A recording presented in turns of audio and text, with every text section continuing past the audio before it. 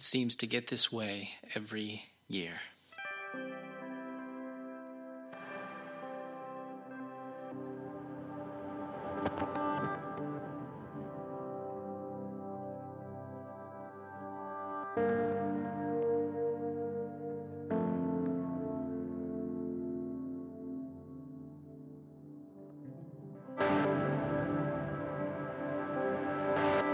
I survey the path ahead. It's a winding cement clearing that weaves in and out of boxes and toys and tools and gas cans and Christmas containers.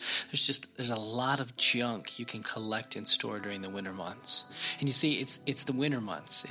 It's the hard, long, cold winter months that encourages one to open the door, take a few steps inside the damp garage, and set the boxes down.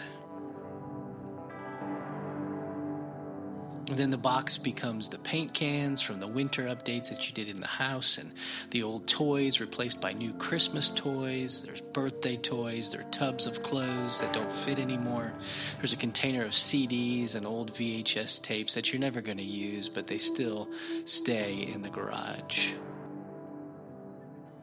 You start the month of October, and you're a well-organized garage, and by the time April rolls around, you're dodging wrapping paper tubes, empty Amazon packing boxes, a box of spilled nails just to get to the garbage bag container located on the opposite wall.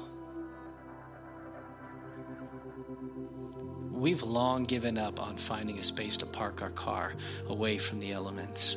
We need every square inch for all of the old house decorations we plan to take to consignment or the garage sale we hope to have one day. That's in air quotes. If the kitchen is the heart and the family room is the head of a house, then the garage is the place we stack our secrets. Finding an open space to store what we don't want to deal with, walking away and closing the door behind us. It's gone. We don't have to think about it anymore. The living room is clean. The bathrooms have all been wiped down. The carpet vacuumed. And we even made the bed in our master bedroom. Besides, no one ever comes over to the house and asks to see the garage, right? It's just understood that garages are supposed to be like this. You don't ask, you don't tell. Nobody wants to see the junk that accumulates in there anyway. Besides, seeing what you store in there might make them think about what they need to clean out of their own garage. And then they'll feel bad, and you just don't want your guests to feel bad.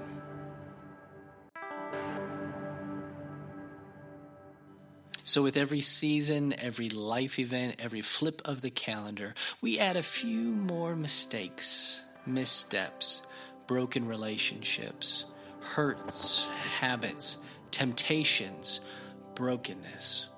We box up, we tape up, we store away in empty dark corners all of the stuff that reminds us of who we are, and who we are is worthless.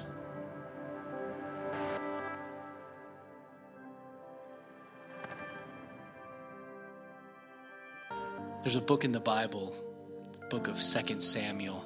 It was so good they had to write 2 of them. It tells the story of Israel's most famous and beloved king, King David.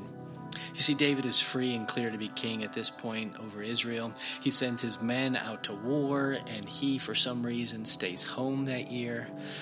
Bathsheba, her only sin was taking a bath at the wrong time.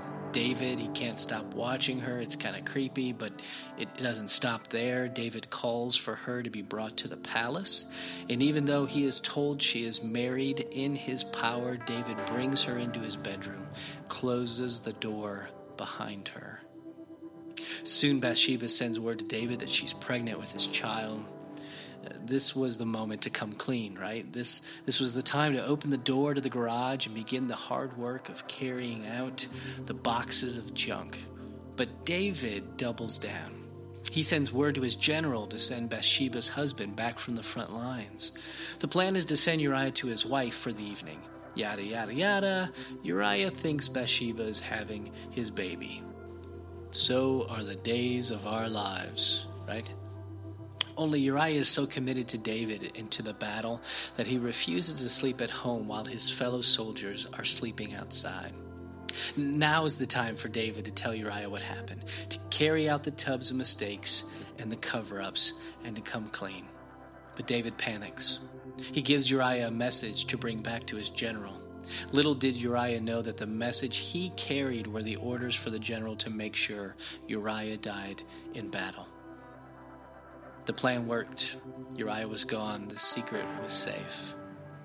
Then David had a house guest. His name was Nathan. He was a prophet for Israel's God.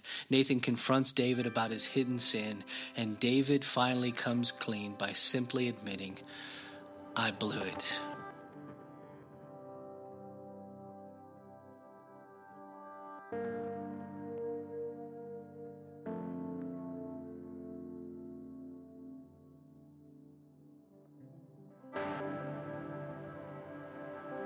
You see, at some point, it happens. We can't hide it anymore. We crack under the burden of what lies behind the door, of the mess we've made and ignored. At some point, the pain of silence keeps us from seeing the healing of confession.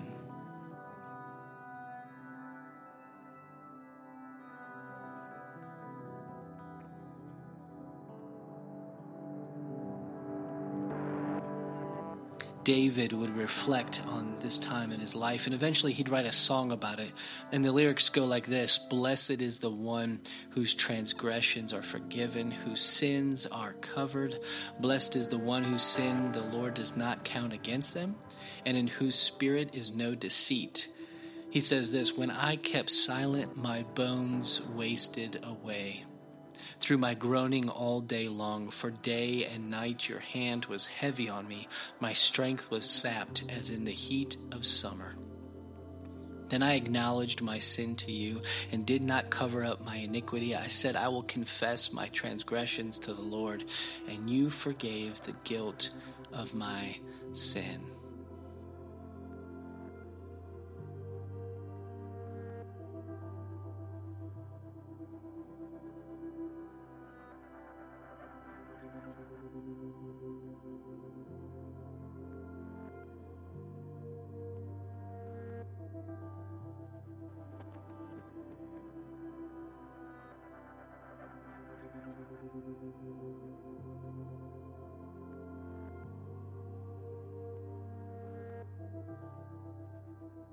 It's about coming to the end of myself and what I can hide behind the door, of opening up the bay door and taking an honest look at the mess I made, of going to another person and having them help me make honest decisions about what must go, what I'm hoarding, what is taking up space for free in my garage.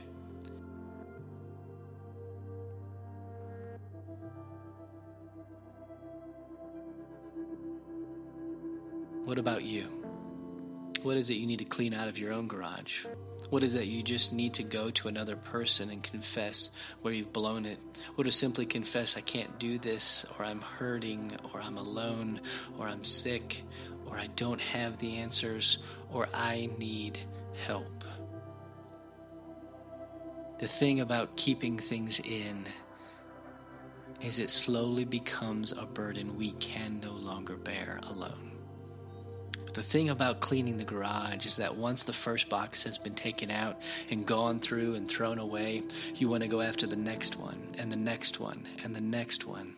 Space begins to open up, and suddenly that place you used to hide now becomes a place of hope, of healing, a place you don't mind spending some time in, and a place that you don't care if the neighbors find.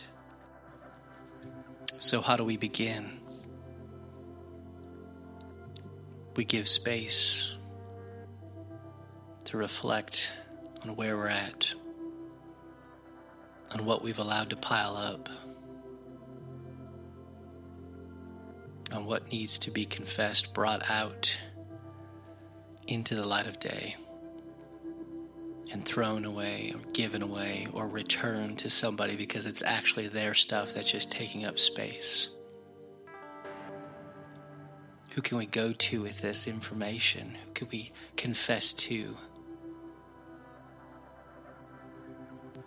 And begin the long and fruitful work that comes from cleaning our own garage.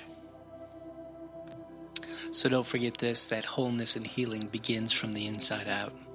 And as you begin to open the boxes and to clear out the clutter, may you find grace and peace and strength and joy and healing in your life today.